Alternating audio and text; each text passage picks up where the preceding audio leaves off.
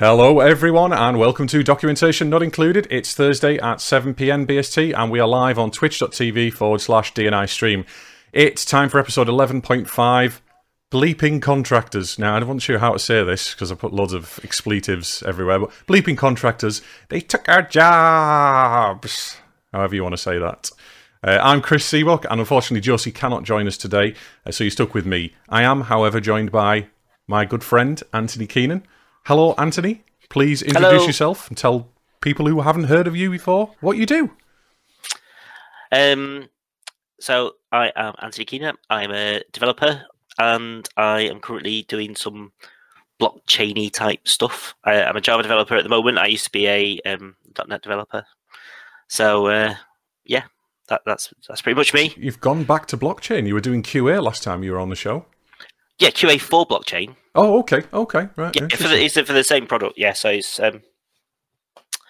the company is a blockchain. Yeah. Company, you see. Well, blockchain like or something. Fair enough. So, as always, a big hello to everybody in Twitch chat. Please do get involved with the show if you have any questions or you have any comments.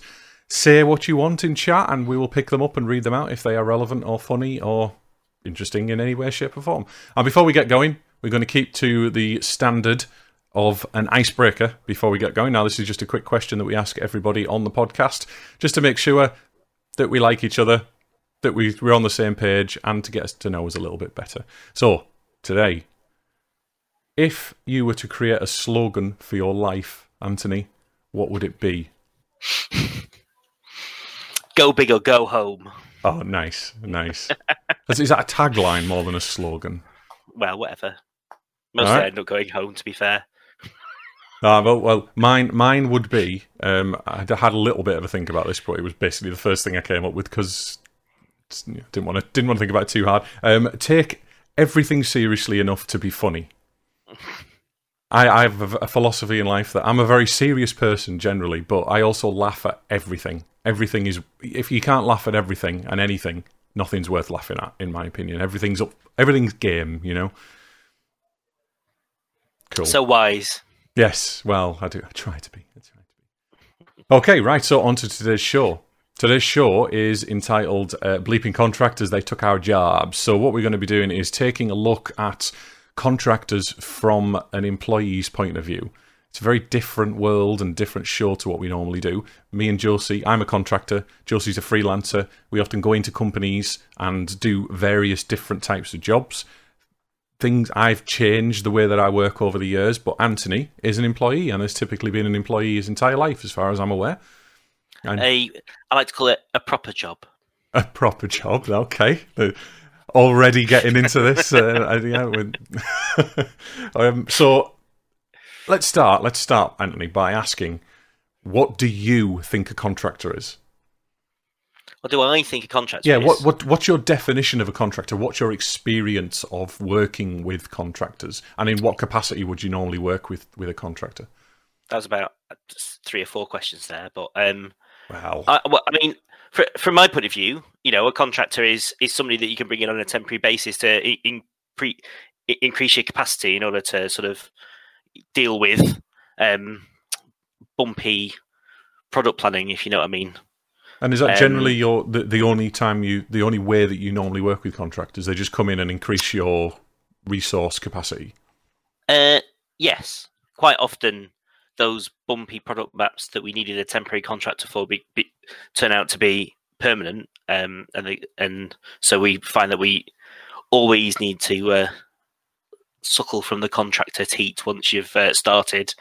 But yeah, quite often it getting contractors in on a temporary basis, it's a low. Even though contractors generally are more expensive on a sort of day-to-day basis, the long-term cost of a contractor compared to a permanent employee is a lot less, because obviously they can get rid of you on a whim, which was your last show, I think, or the show before, about you know, I mean, that is one of the things that businesses like about contractors, is that if the work isn't coming through, they can get rid of them. When with me, they have to keep paying me whether there's work or not. So yes, I mean, that's one of the, I suppose, benefits. It's one of the pitfalls of being a contractor if you look at it that way.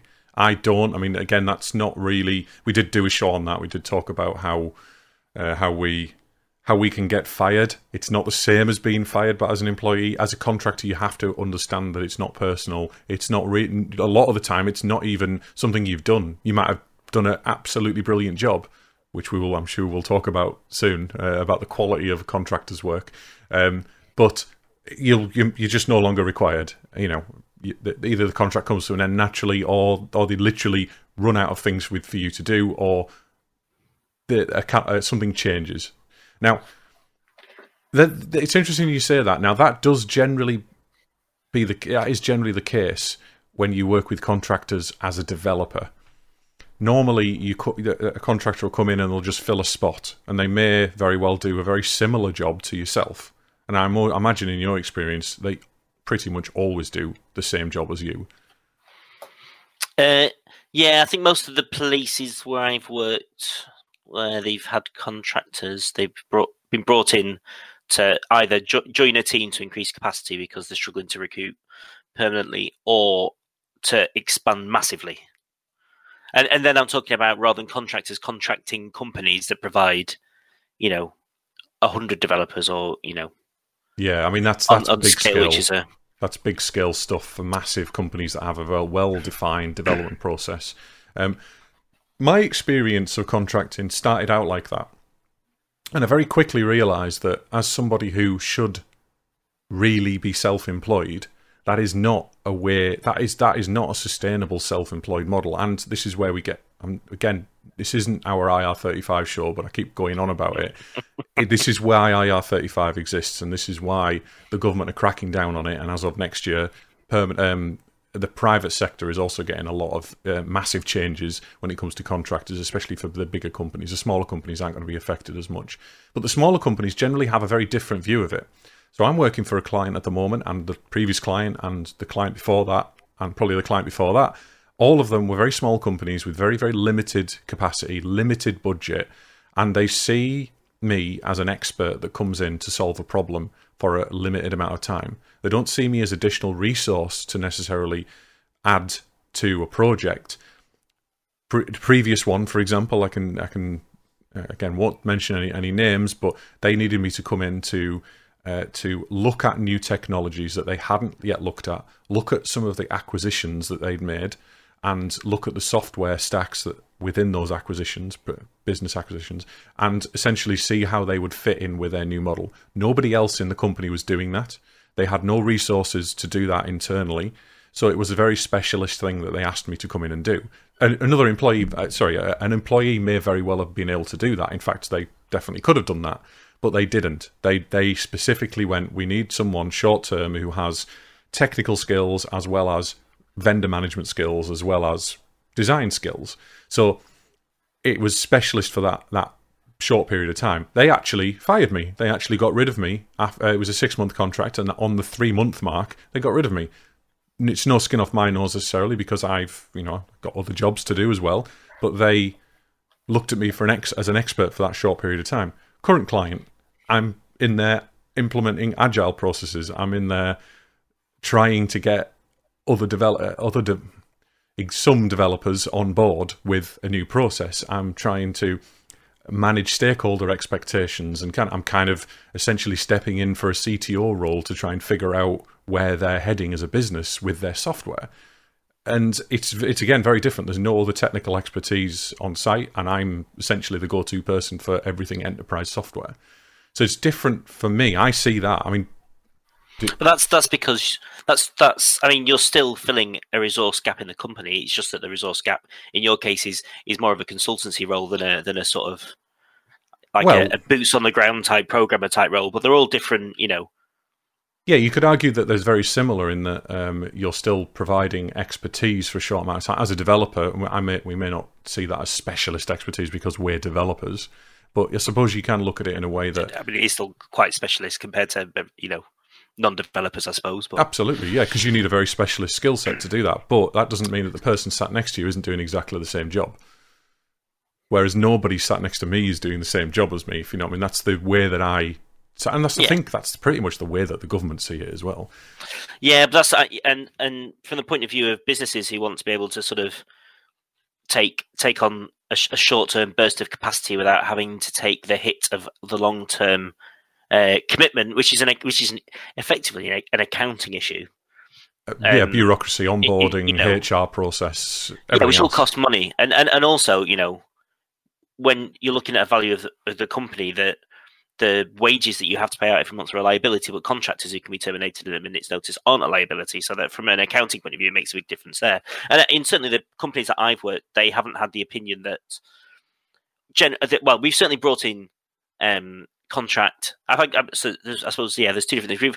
I've worked at companies where they brought in contract consultants to bring in specialist knowledge for certain areas at sort of a higher level, and I've also been at companies where we just need more heads to get stuff done. In which case, then, like you say, the people are just doing the same job as everybody else, just on a temporary basis. And I think that's what the IR35 law is trying to differentiate between. Because if you are taking on essentially extra employees on a temporary basis, then they're employees and not contractors. And I think that's they're temps. They're temps, and that's the problem, is that people are using limited companies and tax benefits that we get as genuinely self-employed people on a long-term basis for one client, without any risk. And anyway, not the show we're on with today.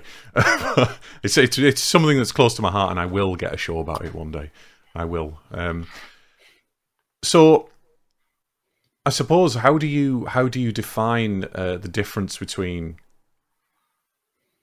the person who sits next to you and yourself, then, as an employee and the contractor? Is there a difference? You don't? No, I don't. And that's me as an employee, So your company and your management make no effort whatsoever to say that this person is a contractor and they are... and you should ignore them and not speak to them and not eat lunch with them because they could be gone tomorrow. Well, not just that. That they shouldn't be in... they're their own consultant. They can manage their own time. They can... None of that happens. See, that's a scare. That's exactly the problem. That's the control thing we're talking about here. So the difference there is no difference, and they're the people who are caught by this. And it's anyway. When you work with a contractor, how do you see the quality? Does the quality of their work that they provide change based on them being a contractor, or is it still to do with how skilled they are as a developer? Do they have a different attitude to the work? I definitely find that a lot of the contractors that I've worked with have a different attitude to work. In what respect?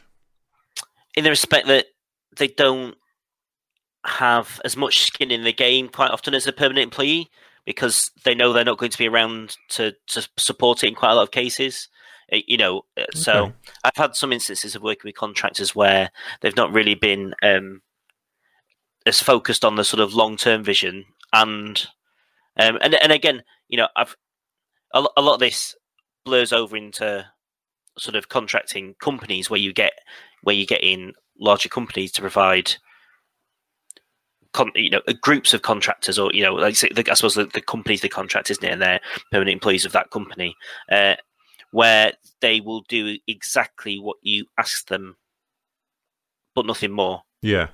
And they won't turn around and say, "Oh, this is really stupid. Have you thought about doing it another way?" A lot of the time, they just go, "Oh, I've just been paid for this, so I'm just going to keep on doing it." And that's interesting, because that to me is absolute madness. Even if I went in as a developer, it is in my best interests to get work from that client again and do the best possible job that I can. As a business, I want to get repeat work from somebody.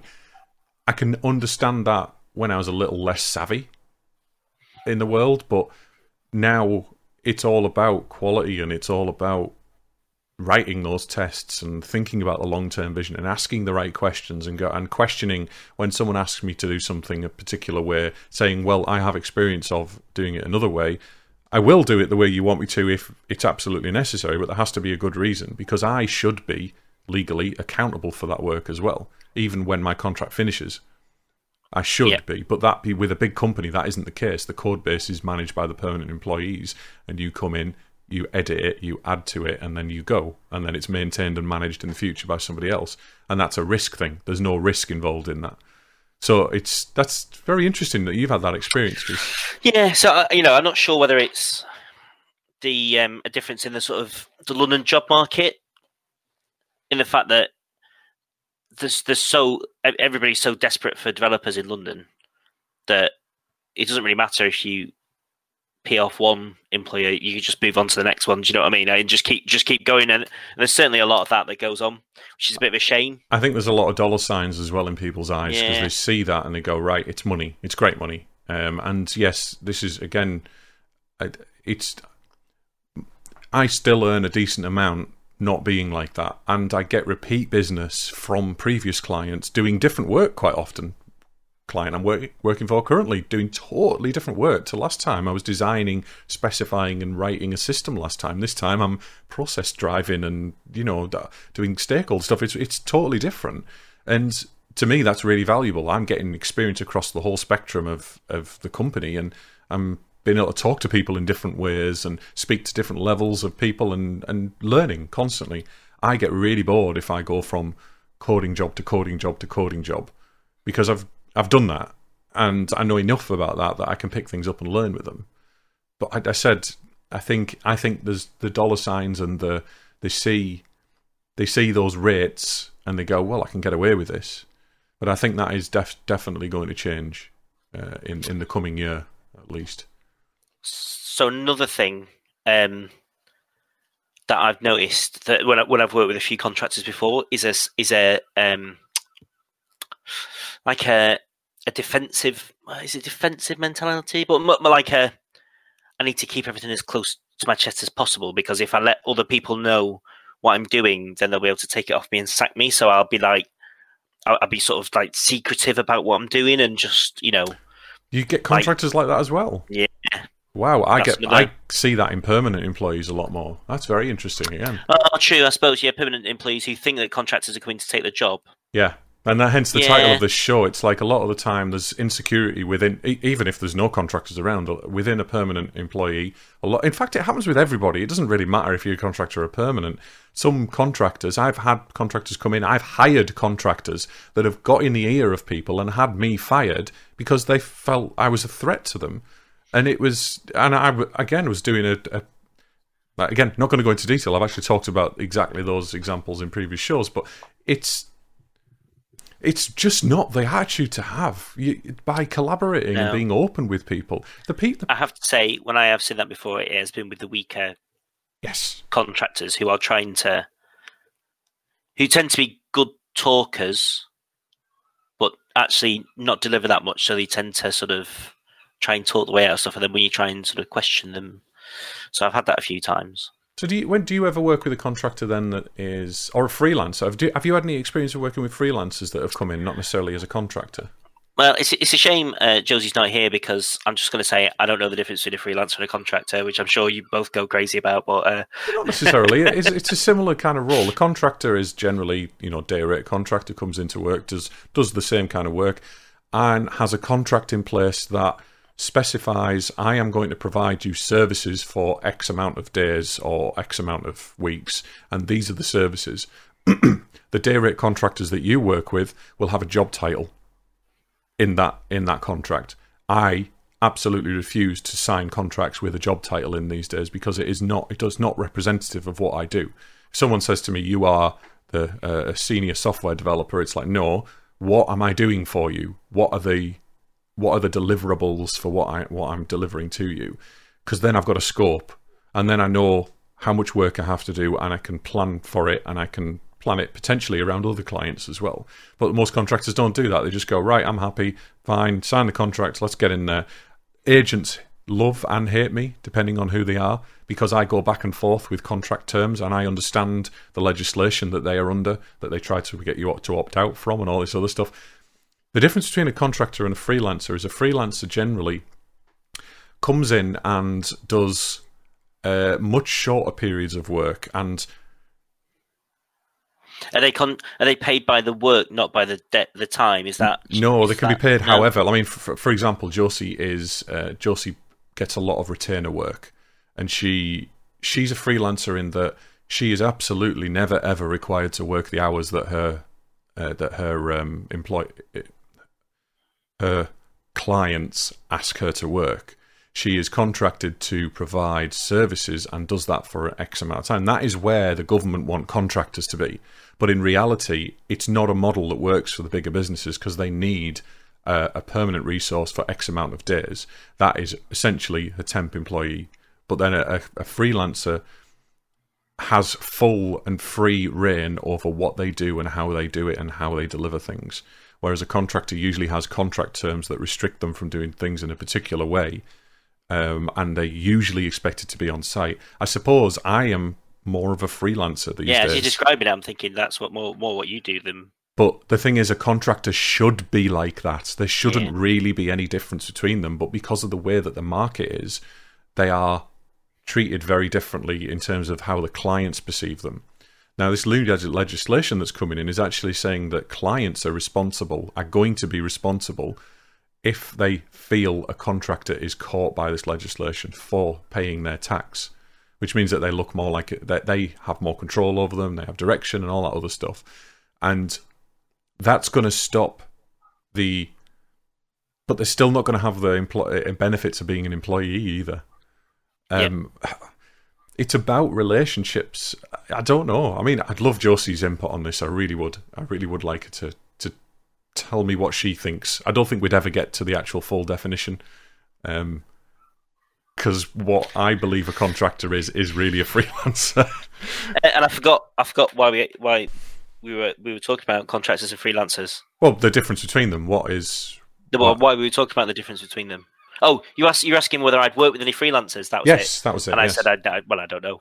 So a freelancer. So I have worked. So I've worked with contractors who've come in as sort of developers, as like you said, sat next to somebody doing the same job to fill holes in a team, that sort of thing. I've also worked places where we've had contract consultants who've come in at a higher level, as sort of like CTO type level, or as for consultants for specific areas, maybe for DevOps or for testing, or for process, that sort of thing. Which tends to be more like what you're describing than more freelance work, where they just sort of come in whenever, but then put like plans together and that sort of stuff, and don't really have the same direction over the work. I know my experience of working with freelancers is usually graphic designers. I usually say to them, I need some branding for this client, or I need some branding for one of my own projects. Go off and do it. I'll give you some general ideas and brief of what I want, but then it's up to them to deliver it, and they give me a price for it, and then I pay it when they deliver. That's really how it should be with contractors, but in the real world, it's just not feasible to do that for some clients, and there needs to be a third type of person who's an expert in a particular domain. It's a freelancer. Oh, I don't know what the answer is. But yeah, so anyway, going back to there's contractors, and then there's also contract companies as well that come in and do development, and I've had quite a bit of experience of that as well as a developer. And there are a few interesting things that I notice happen in the dynamic when that happens. If you want to talk about that, yeah, go for it. So So I worked at the Trainline, and the Trainline originally, all of their work was outsourced. So it was originally Capgemini, I think, who did the original Trainline website, and then it moved to ThoughtWorks. Yep.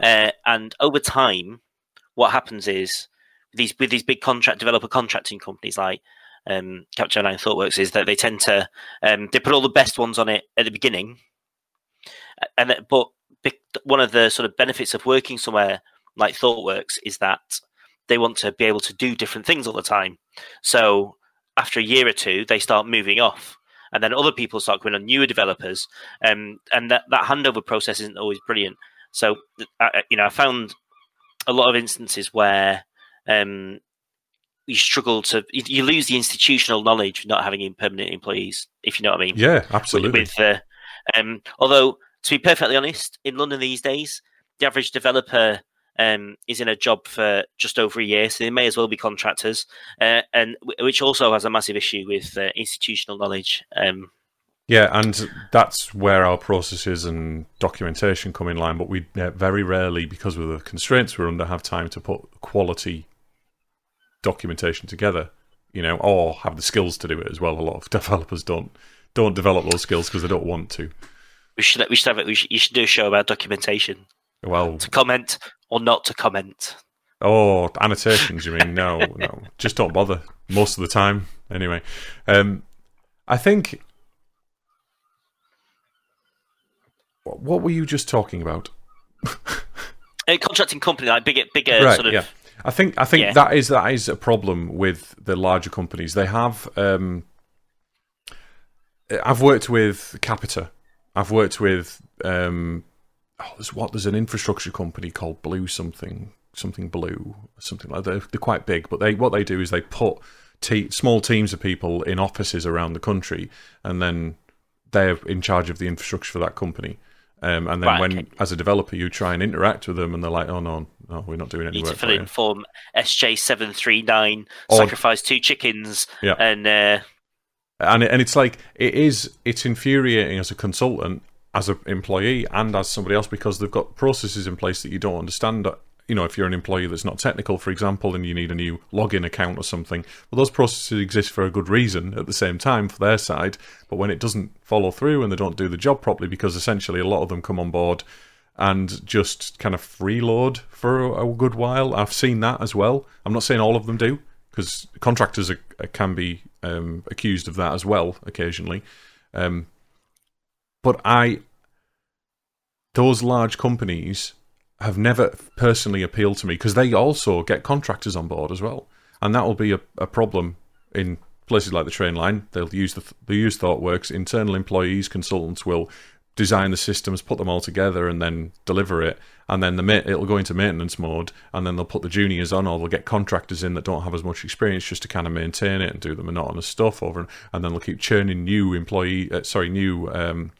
contractors in and out as they need resources, and you lose all of that knowledge. And then it's just not useful. The company I'm currently work for, all of their software has been developed by contractors such as myself over the years, and all of their internal knowledge has disappeared, absolutely disappeared, and they've got not retained any employees on the technical side ever, and it's just not. It's a model that they wanted to follow. They didn't outsource, but they used an internal... they resourced internally for contractors because they thought that they could get away with implement, and then it's done. They didn't realise that there's a maintenance cycle. So how much do you think it's costing them now, the fact that they never had any permanent employees to have that institutional knowledge? Way more. And this is something I am drilling into the stakeholders right now, is that as much as I'm a contractor and I advocate it, I absolutely see a need for a permanent team for them to just do... I mean, some of the software has not been touched for a year, over 2 years in some instances. Some of it's been abandoned, which was perfectly fine, and been redeveloped in a totally inappropriate tools, because they haven't got the internal knowledge to know that as a software company and as a commercial software product, they need to do it this particular way, or this is the established way of doing it, even though they've been told by previous technical people. Have you been in a meeting yet and asked them to sack you? Kind of, yeah. What? So it sounds like well, that's the thing, is that's my job. Because that's basically, that's what you're doing. You're saying you need basically to get somebody permanent, because. Well, I've said to them a number of times, and I've reiterated it this week, that in fact only this week I realised that I'm essentially doing a CTO job, a startup CTO job, and I've told them that as a contractor, the team is starting to look to me for leadership now, and this cannot happen. I have to do it because that's the only way that I can implement these processes. But we need people that I can be handing these roles over to. I'm acting as a Scrum Master, a CTO, a technical lead, a consultant, and a million other things as well, project manager, and I'm trying to train people as well, and it's crazy. But from the company's point of view, having you there for, however long, 6 months, a year, to put in those processes without anyone to enforce them going forward or understand why they're there, you'll leave. Maybe they'll get somebody else in who'll put in different processes, and everybody will get turned around again. Or and this is just insanity. This is something that I'm trying to ingrain into the stakeholders, who are completely the least technical people on the planet. They don't care. They're they have no interest whatsoever in the development process, which is fine. And it's the CTO's job to make sure that they understand why these processes are needed and why these personnel are needed. The previous CTO probably didn't do that job or was at the end of his tether with getting resources. I don't know. I don't profess to know anything about that, but it could be anything. The fact is that I'm a contractor. I am temporary. Everything I'm doing is very important, very relevant, but getting somebody with all of those skills that I have to do that job and in a permanent capacity and do it and understand kind of the business perspective and the technical perspective is very difficult to place somebody in that position. So a contractor might be best, but yes, we need permanent people to hand over parts of that responsibility to. So as much as I advocate contracting, I know what I am, and I'm perfectly comfortable with it. And I'm perfectly comfortable, as you just said, going into a meeting, which I sent an email this week saying, you need to get rid of me as soon as possible. But for that to happen, you need this person, this person, this person, you need this process, and you need these people in the internal team on board with these processes and these systems. And you need definitions for your products. Who are you selling it to? Why are you doing it? What is the actual goal within the next year for this product? Because there's no vision of that whatsoever. So what's going to make you money? Yeah, and what markets are you selling to? Who are your users? Because the users, again, can't go into detail, but there's so many different types of users that could be applied to this system. It's junior problems. It's stuff that I never normally need to deal with because it's all ready in place. I'm coming in with a defined set of goals to deliver a product that is going to get sold to this market, and marketing team are in place, the support team are in place, QA is in place, and I'm just a tiny little cog in the machine. And it's really exciting for someone like me. I really thoroughly enjoy it, and I've been doing more of this kind of work for a long time, but it's difficult to get over to people who don't particularly care about them processes. Well, Tooltepe has been busy in chat, so I'm just going to read out some of his things. I think he was referring to my long-term vision of retaining clients earlier, and he said, I think your view here, Chris, is a lot more solid long-term. Who knows what the market will be like in 5 years, 10 years' time? And I suppose that's from the contractor's perspective, and we're trying to focus on the employee's perspective here. Well, no, I mean, from the employee's perspective as well, I'd much rather a contractor came in and did exactly what you're doing, rather than come in and sort of try and hang on to the job as long as they possibly can, and Well, I'm being very open as well with the employees. As a consultant, I'm looking at this with a consultant hat on. I'm trying to be open with them, saying, look, I don't know what my visibility is after September when my contract ends. Well, actually, it's August right now, but I think verbally I'm extended to September right now. But after that, as far as I can see, because of the way that I know how long resourcing takes, they're probably going to need me for another 6 months, at least, if not longer than that, to do handovers, resource people, do the interviews, actually figure out who is needed, because that's changing on a weekly basis as well. It's a 5-year-old startup that haven't got a software process or software developers. It's an absolutely mad world to me, but it's the world that they live in and they have to deal with on a daily basis. And he's also said, retaining knowledge internally is really important. My company did not bother too much, and now being untangling spaghetti for 3 months. 3 months is a short time, to be fair, for if they haven't been retaining information, because it can take quite a long time to... If you say, for example, there's a drive, and you need 6 months worth of contractors and you get 10 in, I don't know, let's say 10 is an arbitrary number. Those 10 contractors will be writing a lot of code in that 6 months worth of time. A lot. I mean, tens of thousands of line of code. And hopefully they'll be testing it. They'll be writing tests, hopefully, if you've got the right processes in place and the right tenants for your software development processes. But it's, he said he's just starting to scratch the surface, so which is true.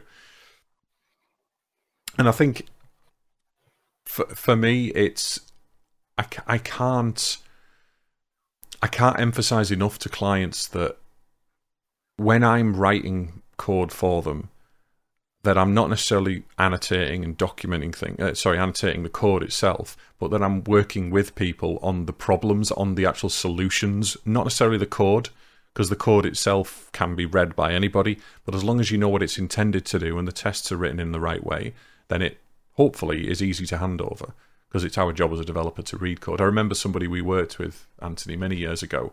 I said to him, this is when I was a junior, and I said to him that, oh God, what I have to do is I have to read through 100,000 lines of code and figure out what it does. And he said, well, isn't that the job? And as a junior, I was like, well, I suppose it is. I never really thought of it that way. I was really annoyed that I had to figure out all of this code that someone else had written. But legacy code. Yeah. That's another show right there on legacy code. I mean, that is the amount of times I've seen developers just go, this just needs to be rewritten, it's rubbish. Yeah, it happens every day. Yep. In reality, you cannot do that. Not unless it's a very succinct piece of code that you can do in a few hours. Sometimes, yeah. Well, quite often it's whole systems, or whole subsystems, or it has to be rewritten. There's nothing you can do with it, and there's just a lack of belief that you can look at somebody else's code and work out what it does.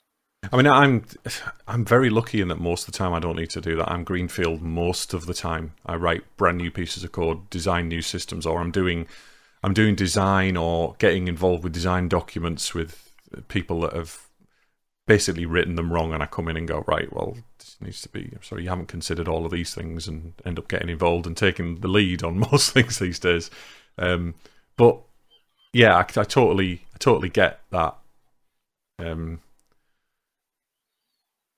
So, I want to briefly touch on another thing about contractors and the way that the industry, a failing of the industry, the recruitment industry specifically, agents.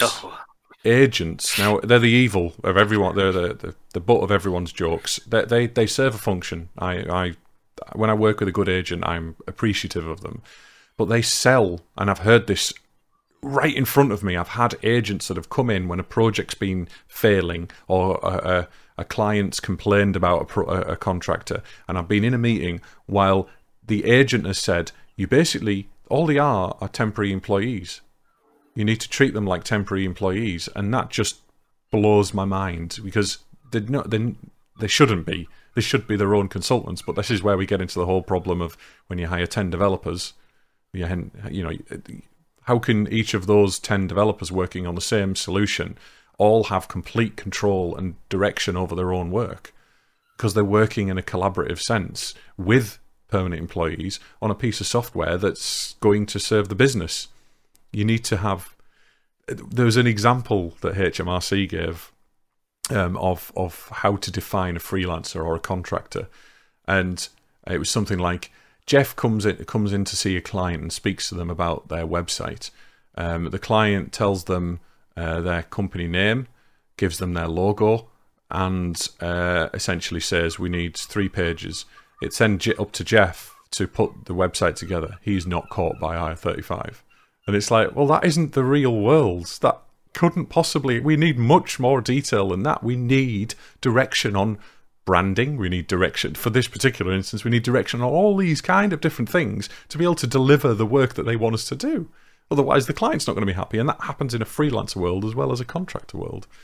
But anyway, so the reason I raised the agent thing is that, unfortunately, employees don't see the agent side of things. Agents sell contractors into businesses at a mid-level management, HR, or it might even be disconnected from middle-level management by going through HR, as I said. And they will sell them as temporary employees, but their contracts that they have are written in a service, not a contract of services. Sorry, a contract of services, not a contract of service, which is what an employee contract is. You serve your employer. We provide services to you as a business. But, I mean, in reality, that's what a lot of the businesses actually want. Well, do they? Yeah. Well, a lot of the time, I mean, I see that because that's when I have an interview with a particular client, any client, I make sure that I represent myself as a business and I talk about my business in the third person. And But that's, that's your very specific senior skill set. But a lot of the time, and certainly a lot of companies that I've worked in, they just need more employees to help out. Do you know what I mean? It's like, if you're digging a garden and you need to get it done quicker, you get an extra gardener. Yeah. Do you know what I mean? But the gardener is free to do the gardening in the way that he sees fit. You wouldn't sit there. Well, no. You do that half and I do that half. Yeah, that half. So you wouldn't tell him how to dig. Well, you wouldn't tell him how to use the shovel. Well, I know it's if he was doing it rubbishly, but I mean, but a lot of the time, and then they're joining teams where the teams have schedules where they have like stand-ups at certain times and they need to be part of that, and so they do become more like temporary employees. And a lot of this distinction is because of tax, not reality in the needs of employers to get contractors or short-term workers in, or if you know what I mean. No, I know exactly what you're saying, and this is the problem. This is the grey area, and I knew this was going to kind of fall into this legislation issue, and because we're talking about contractors and employees. What I'm trying to get at here is that an employee doesn't have the visibility of a contractor, and because of that, when contractors join companies, say for example you become a contractor for the first time, if you don't join a company, if you join a massive company and you're one of 100, contractors there, most of those people will probably be caught by this legislation and will be acting like employees and be getting paid more than an employee for a short period of time. But the inherent risk that you have as a contractor for getting they can get rid of you very quickly. And to me, that's enough. That's enough of a risk for us to retain our individual independent consultant status to an extent. But an employee doesn't see it that way. Because they see you. It's not an employee, it's that HMRC doesn't see it that way. Well, no. Well, yes and no. I mean, I kind of see some points on both sides of the fence. I don't really care about the contractor's status. I'm just working with whoever I need to get stuff done. At the last company that I worked at, I actually had a policy that nobody even knew who the contractors were, and they were all just treated like part of the team, which is your absolute worst nightmare, and I know you'd hate that. Mine, but that was their policy, But so I remember when everybody was equal. But I know that then straight away conflicts with the IR35. When I first started, a lot of the companies I worked for had those kind of policies, and being a junior, I didn't really know. I'd say the first couple of contracts I did probably were caught by the legislation because I didn't understand what I was, and I did see the dollar signs. But then I very quickly realised that, and when I learned about the legislation, I very quickly realised that there's a lot more to it. And I used to run a business as well, so I had a little bit of experience of understanding how the real business world works. But it was easy back then to just get on with it. It's not going to be easy going forward. And I'm not sure how, apart from being taxed more, because that will be the case, the people who are in that situation, who just sit bums on seats, do 9 to 5, work, have to request their holidays to. I just told one of my clients today, I'm not working tomorrow. It's my wife's birthday, so I'm going to Manchester or something. I didn't have to request that off. I just told them because they don't pay me that day. Simple as that. But that is still the case, but you still have to request holidays off in some instances because of project management and because they need to understand when that resource isn't available. And if you do it too often as a contractor, you get fired. Sometimes. I mean, I've never happened to me, but I've seen it happen.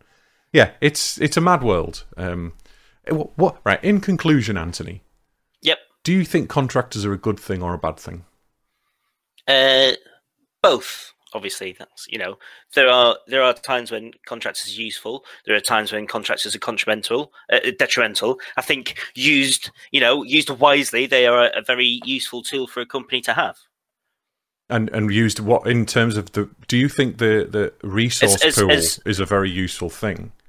I think in terms of things like specialist skills and burst capacity alongside. But, the burst capacity alongside a permanent team, I think contractors can be, Do you think they should be contractors, though? When they're in this burst capacity, do you think there should be contractors when they are... Or temporary employees? Yeah. You mean? So, from my point of view, as an employee, I don't really care what the difference is. That's your problem, not mine. But it's true. It is. And I think that's the attitude of a lot of the companies. The companies, they want somebody... They want, X amount of people to help, and they know they're only going to see them for 6 months. Whether they're a self-employed contractor or a temporary employee, they don't really care. They just want people who know what they're doing to help out for 6 months. Well, the problem we're faced with, and I've had this personally with a lot of clients, is that when I speak to middle management and they start trying to treat me like an employee, which happens most of the time in bigger companies, I put up my barriers and say, I put up my... contract shield. Not my shield. Contract shield. I put up like defences, I suppose. Yeah, and I say to them, well, I'm sorry, but I manage my own time. That's the only way that I can, in this instance, it's the only real way that I can demonstrate control, and I have to do that. And it's seen as being awkward. It's seen as not being a team player. Whereas, now I am arguably the most far removed from this legislation right now in my current contract, but I am the team player. I am the person that is promoting being a team player and pushing these new processes and making sure everyone understands the role and all that other stuff. It's such a weird, odd grey area that it's hard to define. It's an artificial grey area that's been created by legislation as opposed to a realistic thing that reflects what businesses need, I think. And that's the thing is HMRC do not understand that businesses need this burst capacity, which is unfortunately not the ideal world that they want it to be. I think HMRC do understand that. They just want to tax them more. Yeah, and maybe they should. Maybe they should, because I can see why they would want to. You're taking all the risk, though. And that's the problem. You are taking a significant portion of risk in that instance. But I would imagine if more and more contract developers fall into sort of temporary employee legislation, the day rates have to go to make it worth it, or they'll just go permanent. Yeah. So and that's what they're aiming for, because you get taxed more as a permanent person. Yeah. And it's about tax to HMRC, whereas they say that a lot of contractors do it for tax reasons and for money reasons. I personally have always preferred it in terms of the difference in work, the change in... And the freedom. And absolutely, the freedom is the most important thing to me these days. I love working at home. I love saying that I can have time off whenever I want. I also love the stress that I get when I'm not working and I need to find work, and I thrive off that kind of thing, but not everyone does. So permanent still has a place and contract still has a place, but it's just really horrible that they're changing it so a employer, or the end engager as they refer to it as, is now going to be responsible for making my tax decision and paying my tax before it gets to me, potentially, if they... Go on. So just going back to your point about recruiters, or agents, recruiters is shit for permanent employees as well. Yes, but it's different, and they we just don't have to deal with them as often. Yeah. But in fairness, I have met some good recruiters, but I have met some absolutely terrible recruiters. As have I can spot them within seconds of them talking to me on the phone, because I speak to that many of them now. I know all of the tricks. I know all of the new things that whenever some new legislation comes out about anything, they're straight onto it and they're trying to sell these additional services to you, or that just trying to pull the wool over your eyes. And I don't have any of it these days. But I'm still polite, because to me they're just clients. They're just a different way of getting work. So that's one of the I've considered contracting over the years, and that is one of the reasons that I've never done it, is because I just, as a personality, find it really difficult to say no. So like you said, no, well, exactly, and I would go contracting, and I wouldn't be able to say no to if they asked me to turn up to a meeting. I wouldn't be able to say no if the agent was trying to charge me for some insurance that they were trying to convince me that they had, because I hate saying no, which is why I much prefer being a permanent employee, just from a personality point of view. I'd love to be able to do it again and be able to sort of work, maybe have a bit more freedom, because that I do find that a lack of freedom is a massive issue for me. But yeah. But again, if you are the permie contractor, the person that sits next to you at work, that you still don't have that freedom. You're in exactly the same boat. You have to work to get that freedom, and that's the big difference between that true freedom that I have of I work a 7.5-hour day, but I might work 6 in the morning till 9, and then I'll get up and do something else for 2 hours, and I'll come back at 11, and I'll work 11 till 4 or 6, whatever. And I very rarely do. I work past 4 o'clock because of the way that I work. But none of my clients that I can recall have ever had a problem with that. But I wouldn't have that luxury if I worked in an office because I'd be seen as slacking off. Anyway.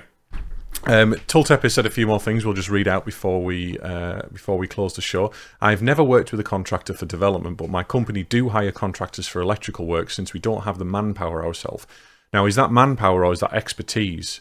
That's the difference here. If you need additional resource for something, if you have electricians on board and need the additional electricians to do additional work, that's different. Okay, so he says both. I think he works on PLCs, so it's a different, very different kind of world to what we would work on. Traditional kind of desktop software development and services. Anyway, he said, I've seen contractors being locked down by employees. We have always cracked down hard on it. Being looked down at by employees. We have always cracked down on hard on it since we are dependent on having contractors. And good contractors have always been hired on later occasions. Some have been on and off with us for more than 10 years, which is a great thing to hear because that doesn't happen too often. I'm only starting to experience that now, 10 years into my contracting career. People are coming back to me because of my change in attitude. Yeah. Some of my earlier clients wouldn't look at me twice now because of the way that I was with them, because I had the wrong attitude necessarily, or I was just a permanent resource that didn't really have... I wouldn't say I necessarily did a bad job, just maybe didn't have the right attitude. I didn't have that, I wasn't, I don't know why. But anyway. I would certainly never look down on contractors. Not for being contractors anyway. For being an idiot, absolutely. But I'd look down on anybody for being an idiot, regardless of whether they're permanent or not. That's but yeah, I certainly wouldn't look down. To me, everyone's an individual. Permanent staff, contract staff, temporary staff, everyone's an individual. And if they're good at what they do, they get respect from me. If they're not good at what they do and they want to learn, they get respect from me. If they're not good at what they do and they think they're good at what they do, they're an idiot generally. And they're the worst. Yeah, and they're the people that you can't teach. I mean, not always. Sometimes they need, they think they know everything. I deal with people like that all the time. Some of them are worth pushing, some of them aren't. And it doesn't matter how they're employed or if they're engaged as a service or on services. It's an individual personality thing. Anyway, good. Right. So, on to our RTFM section. RTFM is where we have a little whinge. Now, we've had a whinge pretty much through the whole episode. I'm struggling this week. In fact, my RTFM this week is close your bloody window, Anthony, because all I can hear are seagulls. It's all right. We're nearly finished. Don't worry. It's the seaside. So, if we had sponsors, what do you expect? If we had sponsors, well, I'm at the sea. I'm only a mile down the road from you. If we had sponsored, we'd have to cut them for this entire episode because all you've been able to hear is Anthony talking with seagulls screeching in the background, trying to nick chips off tourists, probably. Have you got an RTFM this week, Anthony? Yes, but it's all about development. Okay, that doesn't matter. I have a whinge. Something you may already know about. Okay, and no personal names, no anything. Don't go into any personal attacks. So I don't know anything about cars, but I was trying to take the hubcap off my car, and it had lots of. It looked like it had holes for Allen keys, hexagonal keys to take it off. But the ones that had didn't fit, and I spent a whole day driving around and about £20 on 3 different sets of Allen keys trying to find one that fit. The first one didn't fit, and I thought maybe it's the Imperial set, so I got an Imperial set. The Imperial one didn't fit, so I thought, maybe I need a 4.5mm one because I had a 4mm one and a 5mm one. Anyway, it turns out it's just plastic. But the thing that really upsets me is that somebody thought what they would do is they would design a hubcap that looked like you could take it off with an Allen key that you couldn't. I mean, why would somebody do that? I did see that. I did see your post on Facebook. I don't think I commented, but also I've done similar things like that in the past. I can understand your frustration because I'm not a practical person. I've done, spent money on things that I didn't need to. And I mean, I thought that was quite practical. It had a hole for a tool, and I bought a tool for the hole. I mean, what more practical can you get? well, you can knock it with your finger to see if it's metal first. Oh, whatever. I'm struggling for an RTFM. To be fair, I'm quite happy at the moment. Apart from my bloody cat keeps waking me up at 4 o'clock in the morning. We call him, right? One of our cats is called Big Meow. You only get some seagulls. Because he's taken to jumping on. He didn't used to come on the bed at all. He used to be quite scared of coming on the bed. In fact, now he's taken to standing on the side of the bed at 4 o'clock in the morning and going meow, like really. He's called Big Meow because he's got a big, loud meow. And I wear earplugs when I'm in bed, and I can still hear the bugger. And I'm so tired at the moment because he's done it for the last 2 weeks. I just had the in-laws around, and she was saying to me that I look like I'm knackered. And sorry if I do, but yeah, that's my only RTFM. I don't have anything else to whinge about at the moment. Look beautiful to me. Oh, thank you very much. Thank you. So let's close the show. I feel like I've talked a lot more than you this show. So I'm sorry to everybody who's listened. Thanks to everybody, Tultepe in chat, who's been joining in quite a lot and wittering on, telling us about his experiences with contractors. And yes, thank you to everybody who's been listening and everyone who's listening on the podcast. And again, in the future. Finally, thanks to Anthony for joining us. I hope you have enjoyed it. I hope you will come again. Yes, I've enjoyed it. Yeah. Sorry, I thought you were saying that to the general podcast audience. Well, no, I've enjoyed it very much. I always do. Thank you very much. Good stuff. Can't wait to come back. Good stuff. And I said we will definitely invite you back again. We have a few slots in the future. I'll get in touch with you about. Feel free to pimp any projects, any social media channels, any open source stuff. No. If anybody wants to buy a crap house, then that's Yeah, if you want to buy a crap house in Blackpool, it's probably going to get knocked down soon. Loads of seagulls. It'll get knocked down 5 minutes after you sell it, probably, won't it? He's been waiting for it to be knocked down for so long so he can get some council money. Yes, anyway, so you can visit our website on www.dnistream.live for links to all our social media channels, Discord, Dev Chat, and podcast discovery platforms. You can also use it to contact us for any reason, give us feedback, tell me off for talking too much and not letting the guests interject. Tell a funny give us a funny dev story, or even talk to us about coming on the show as a guest. Everyone can do it. Anthony is one of the meekest people on the planet, and he's still turning up to help join in. He's not really that meek, but I thought he'd react to that. Depends how much I've had to drink. Yes, well, yes, we know what you're like when you're drunk. I have 5 pints before I do it, you see. So. Yes, so all that is left to say is goodbye. Thank you very much, everybody, and we'll see you next week live on Twitch, 7 p.m. UK time. See you later.